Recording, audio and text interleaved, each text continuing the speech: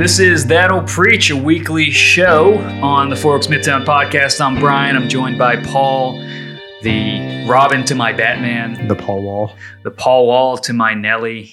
I don't know if anyone gets that reference. Good times. Good times. But we're back. We got some interesting content for you guys that we're going to be talking about. We're going to be starting a new conversation series on the church. We're calling it, I don't know, what are we calling it? We haven't decided. Maybe what is church? How to church. How to church. Church 101. Something like that. You'll see it by the time we post this. Hopefully we have a title for the series. But it's going to be about the church. And, COVID's happening. And it's forcing us to ask a lot of questions about, okay, what does it mean to be part of a church? Like, what are we missing when we're not gathered together physically? And how do we understand the place of the church in our lives? It's probably a good time to sit down and think about it a little bit. You know Why should I get up every Sunday morning? Why do it? Early. For the coffee and donuts? We don't even... We don't have... Well... I mean, we do. It's in the back hidden. You know what I mean? But it's an interesting question to think about. But, we kind of want to ease into that. That's really heavy to talk about. So, I just wanted to start off with a little bit of a hot take I have that's completely unrelated to anything to do with the church. I'm so excited. I watched you birth this, and so I'm really anticipating. That's a weird way to put it. You watched me birth this. I saw it being created. Yeah, I witnessed its. That doesn't make it sound any better. Okay, but, just go ahead. Listen. All right, I'm about to deliver this baby. It's something I've actually said to a lot of people, and they think I'm kind of being tongue in cheek. I'm 100% serious. I think the Beatles are overrated. Oh, man. I think the Beatles are so overrated. In fact, man. I don't understand why people like them. Completely honest. You've said this to me before, but now that you've said it again in this context, I'm saying it live and I'm sticking to it. So much more painful. I've listened to their stuff, Yellow Submarine, and I Want to Hold Your Hand, all this stuff. And I'm just like, look, I can appreciate what they did for music, but I think their stuff's really boring. Maybe you just don't know what to look for. What does that mean? Wine experts, they know the tannins, the earthiness. This is another hot take I have. I think they're all making that up. Or people with paintings and stuff like that. I'm just like, no, it's You're just really going to throw all of it's just if it's not immediately apparent that this is enjoyable, then you're just searching. So you don't think we should ever spend time or effort cultivating our palates to enjoy something? No. This is why you don't like beer or nice coffee. I also have an allergy That's to beer. True. That's offensive. This might be just saying more about you than the Beatles. Well, look, here's the thing with the Beatles. How even go... I don't like anything before the 90s, music-wise. Wow. Yeah. I just think the production quality was low. I get it. It was different, technology back then, but I don't care. It just doesn't sound as great. You are such a product of your generation. I don't care. Hate me. It doesn't matter. That was painful to me. That was a truly hot take. Do you like the Beatles? I don't dislike them as much as you do. That's a very political answer. Yeah, I think acknowledge... some of their stuff is corny. I don't think it's particularly that deep. It's just really? I think it's more nostalgic for people. Maybe. But I also grant that maybe someone, if they know exactly what to look for, they could appreciate it more than I. So I'm open to that possibility. What would you look for? I don't know, but you see that people are they're these great songwriters. I'm I don't know. I don't buy it. I also think that paintings are probably more worth appreciating than you do. But I just grant that I just don't have that skill. The same with classical music. I wish I could. Now Beatles, granted, are probably not as good as classical music, but you get what I'm saying. Yeah. I guess. I don't know. Maybe I'll just say, I'll make a very modest hot take and just say, look, guys. And I think sometimes people liking the Beatles more than they like the Beatles. I think it makes them seem like they're cultured. They really know music. And I'm so it's just the emperor's got no clothes. Yeah, exactly. Just everyone fooling. Exactly. Exactly. That's my conspiracy theory. And I think I'm right. What if we lose a bunch of subscribers now? So we're going to go from 4 to 2, But are any of the Beatles? Paul McCartney's still alive, right? He's still alive. If you're listening, Paul, you're overrated. No, it's he was one of our 4 subscribers. He's I'm out of this. I'm not doing this anymore. That was a pretty good Paul McCartney. That was actually. I'm impressed. Yeah, there you go. There Wow. you go. That There you makes go. up for your terrible hot take. I don't know. So if anyone's listening, you disagree. If anyone's listening. If anyone's listening and you disagree, you're wrong. But come find me. I don't know. You didn't. I mean, but you don't really. I mean, No, I don't like them, but I'm not going to go so far as to say that they are objectively overrated. oh my god. I grant that people just might know more than I That's do. my in this other area. hot take. Objectively is a word that philosophers use to get out of everything. That's false. That's true. Is it objectively false? Ah, Ha! it can only be false if it's subjective. Oh my gosh. All right. This is good. This is getting out of hand. Okay. So, just a little something to get things stir the pot a little bit. That was fun. But that has nothing to do with what we're going to talk about. What we're really going to talk about again is the church. And the church is not overrated. the church is not overrated. The church is not overrated. See, there's a connection there. There it is. I mean, but I feel like people, it almost seems like it's acceptable today to just like go to church Occasionally. occasionally, Yeah. like twice a month and Or twice a year. twice a Christmas year. and Easter, Right. But even that, it's nobody really bats an eyelash about that, and it kind of shows how I think in our culture we've sort of individualized our faith. It's your faith is about you and God and your Bible and your journal, and then the church is like your common interest meetup, Yeah. where you can go there and hang out with people who like the same thing you do. But that's really not the way we should view a church. And we tend to we can see if someone places a large emphasis on church going, we tend to picture them as legalistic or overly traditional or Catholic or whatever, right? Because it's just, that's the worst of those. C word. It's just Jesus, me, and my Bible, right? And the Holy Spirit. Why do I need this? Why do I need this building? Why do I need this community? Both now and historically, right?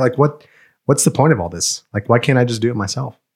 And it's difficult to explain, even when we try to convince people to go to church or become a member of a church. We almost buy into that. We just list all the benefits of it's good that you have friends and you can get dinner with families, and don't you want hobbies, and you can hang out with people and make a new community or something like that. It's all you can have a support group if you go through a hard time. Now, these aren't necessarily bad, but when we try so hard to cater these aspects of church, you wonder if you're just feeding into that consumeristic mentality. We've got a great youth program for your kids. We got a great kids ministry. And we do. We have both, and those are wonderful things. Not knocking that, but I'm saying at the fundamental level, are we just becoming another organization delivering these certain goods to these consumers? I wonder if you even cheapen church by marketing those aspects of it. It's almost like someone telling you, you should marry this girl because don't you want game nights on Tuesdays where you can bring her to the couples night? Don't you want to and you're just listing okay, that might be a perk if you're into Settlers of Catan. Brian's really into Settlers of Catan. It's Christian Monopoly. It is Christian Monopoly. But you think if that's how you're marketing marriage, then you've done a really poor job at it. You've missed the essence of it. And by choosing that to be your marketing point, you're just you just totally missed what's going on. You missed the fundamental. Well, you miss. I think the fundamental thing you miss when you just look at the church in consumeristic ways, you miss the theology of the church. I mean, that's something that we have to retrieve. The idea that the church is God's idea. Right, that believers would gather together in local assemblies. Yeah. Now, we're not just talking about the invisible church globally, which is true, but that physical entities, bodies of Christians, gathered together, accountable to each other, serving one another in real time and space. That is God's idea. Jesus Christ instituted that. So, and it even goes all the way back to the Old Testament. God had a people, an assembly, right? And in the Greek translation of the Old Testament, whenever it refers to Israel gathering, it's called the ecclesia. It's called the gathering, the assembly. And the same word is used in the New Testament, the ecclesia, the gathering. So the physical gathering of God's people together is God's idea. And it's not something that Christians were like, well, you like Jesus, I like Jesus, we like talking about the Bible. Why don't we just hang out on a Sunday morning and talk about the Bible together? Yeah. Now, there's something more. It's God's idea, it's theological, and the way that we think about it has to line up with the purposes and character of God and the ways that God has revealed how he wants to be worshiped in the scriptures. It's almost like you couldn't call yourself an Israelite in the Old Testament if there was no like Israel as a group. Like that just would have been bizarre. Like I'm an Israelite. There's a corporate identity. What does that mean? Like, no, I just like, came up with this thing. I've got this weird relationship. But like in the same way, to be a Christian is to be part of the church, is to be literally part of the body of Christ. And that's what the church is. And you can't do that on your own. Like by definition, to be a Christian is to be incorporated in this corporate body that God is saving from, the beginning of creation up until, the second coming. That's crazy. Think about the Great Commission, right? Make disciples by going, teaching, to obey, and by baptizing in the name of the Father, Son, and Holy Spirit. So baptism is central to the mission of the church. Why? Because baptism is the sign of entry into the church. Right. This is the public declaration that you're one of us. You are a brother or sister in Christ. And so one of the things that shows, you can't baptize yourself. You need somebody else to do it. Right? That's good. That already tells you something about the nature of the Christian life. That your entry into Christianity, your entry into the people of God requires other somebody else. It requires someone else, right? Yeah. You can't serve yourself the Lord's Supper. So the sacraments are only understood in terms of community. Right. And community in a local, physical sense. Right? Yeah. That's so central and so key. Absolutely. So when we talk about the church, we're talking about, again, the assembly. The church is the body of believers that God has brought to himself, has redeemed for himself in Christ, right? And because the church is that, we have to think theologically about this. Because it's God's idea, we have to think God's ideas.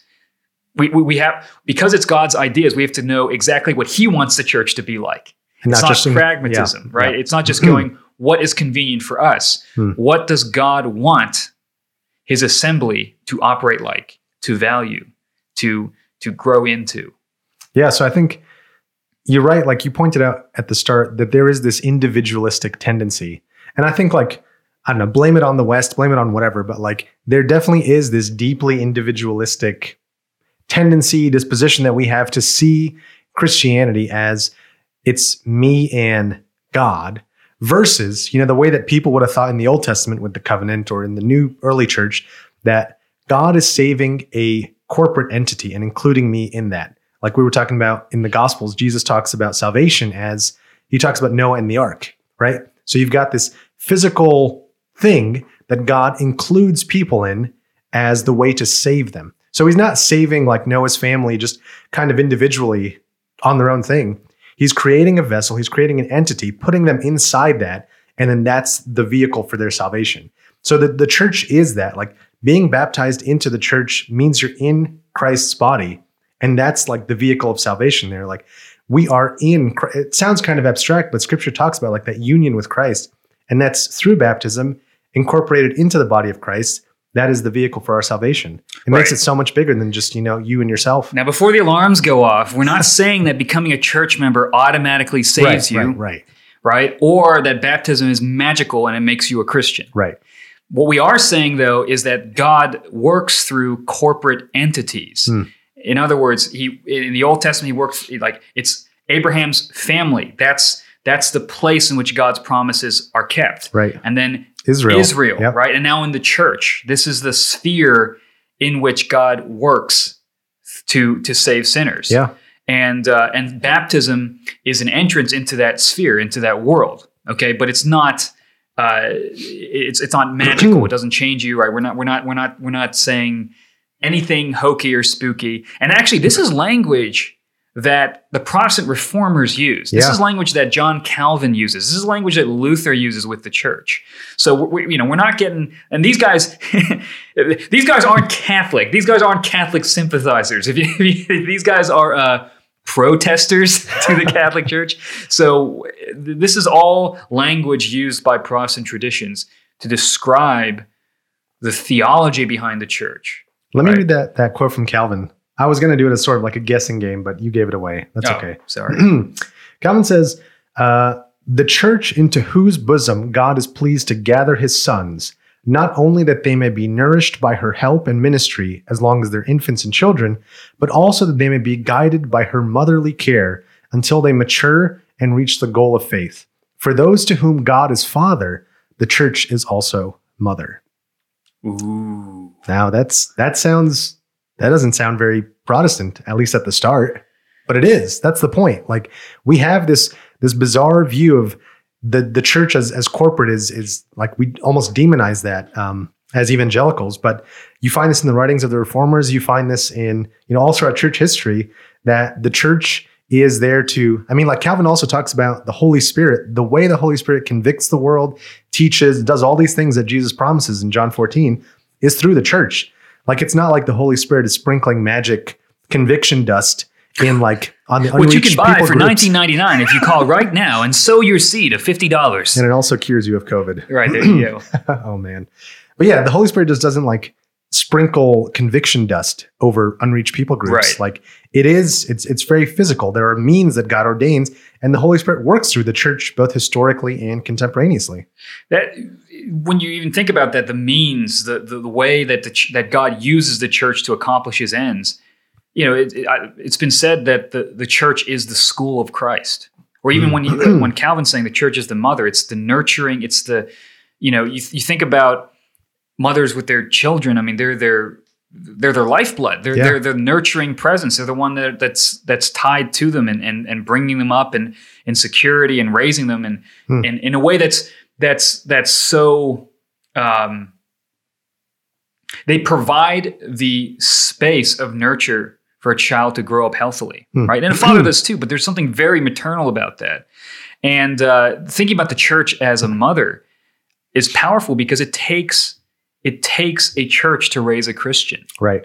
And I think there's a lot of talk of like, we don't want to just feed you. We want you to be able to feed yourself, meaning we want you to have disciplines of prayer and reading the Bible yourself and understand the Bible for yourself. There's a good aspect to that where you don't want to just be like, well, I just agree with everything and you're not thinking critically. But there's also a negative aspect where we end up making everybody a little pope, which is the common critique against Protestants. Yeah. Where substitute the Pope in Rome for the Pope in every home. Right. Where it's essentially saying, don't listen to tradition, listen to yourself. Right. Just make it up on your own, and that's not the case. The church is the school of Christ. And within that school, people can disagree on areas of doctrine, but this is the place. If you want to be a healthy Christian, you need to be in the place where God raises Christians, and that's in the context of a local church.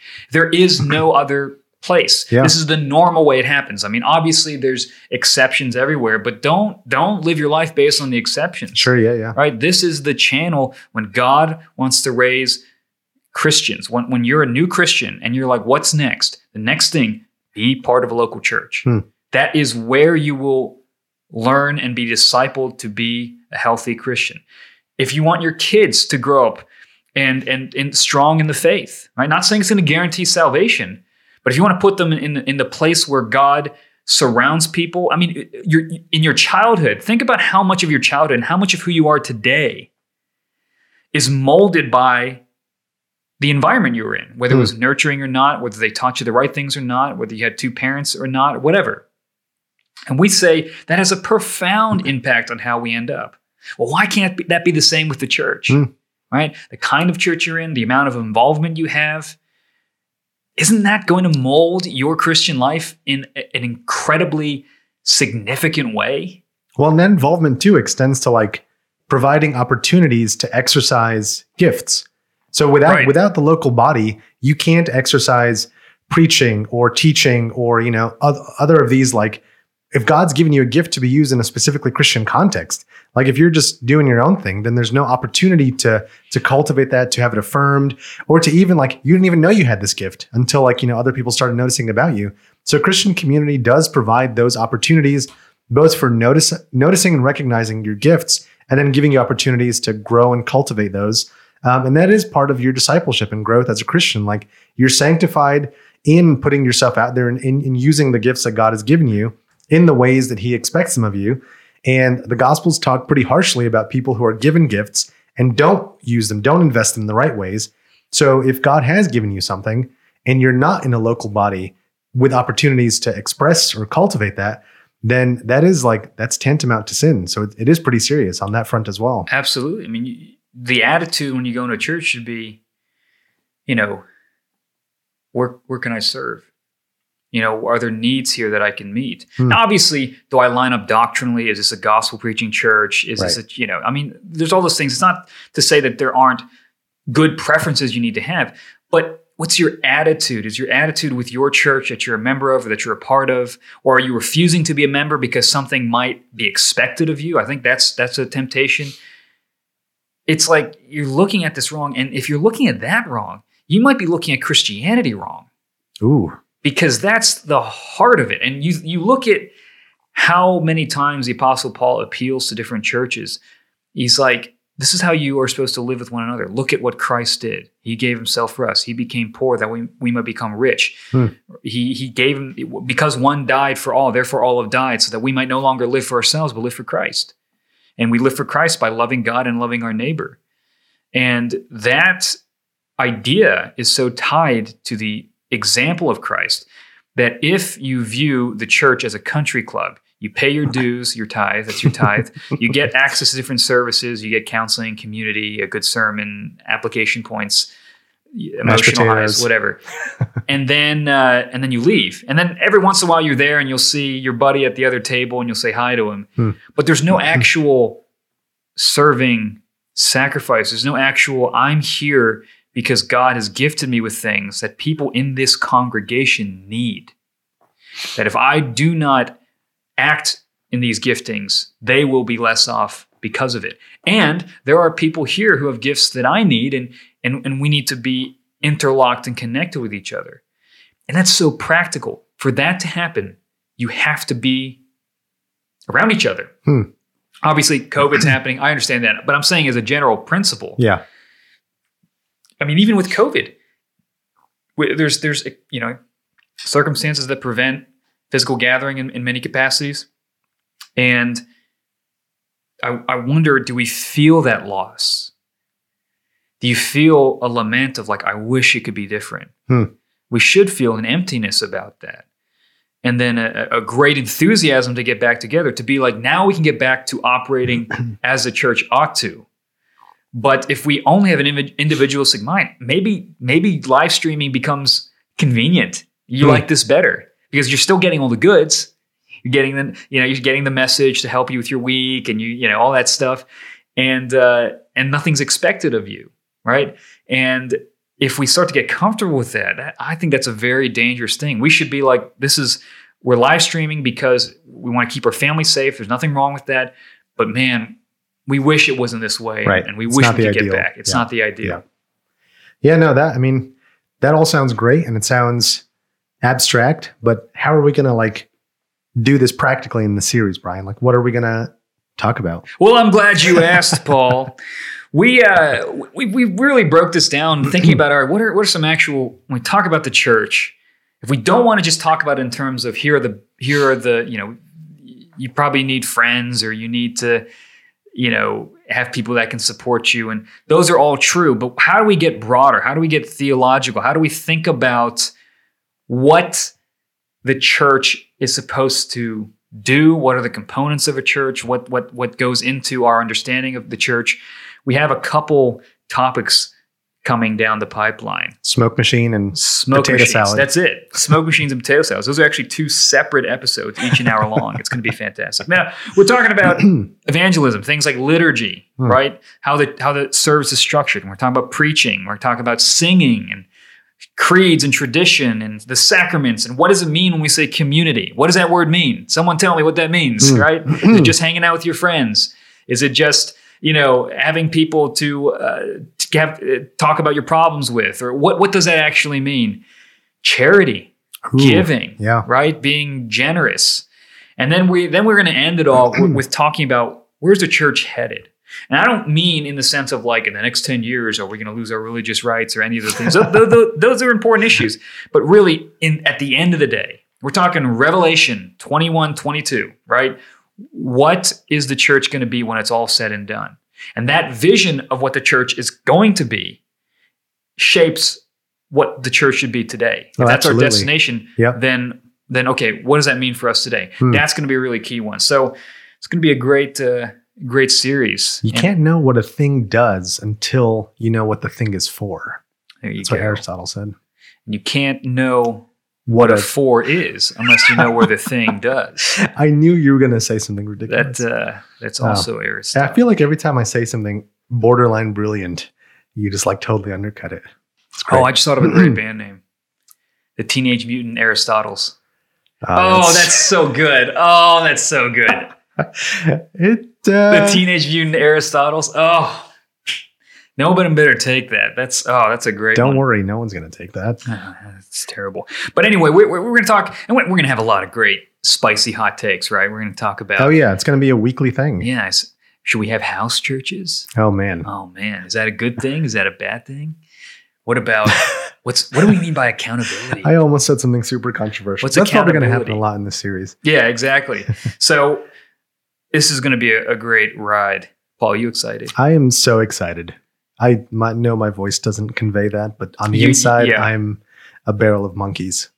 That's interesting. What a horrible mental image. Yeah, it's a very interesting thing. Anyway, we're excited for the series to start. Please subscribe to this podcast. Leave a review. That really helps us out. A good review. A good 5-star review. And we will mail you a signed picture of Paul. Paul McCartney. Paul McCartney. No, don't unsubscribe, Paul. It's Paul Riscala dressed as Paul McCartney. Anyway, it's a great fall festival costume idea. There you go. Thank you guys for listening. We'll be back next week.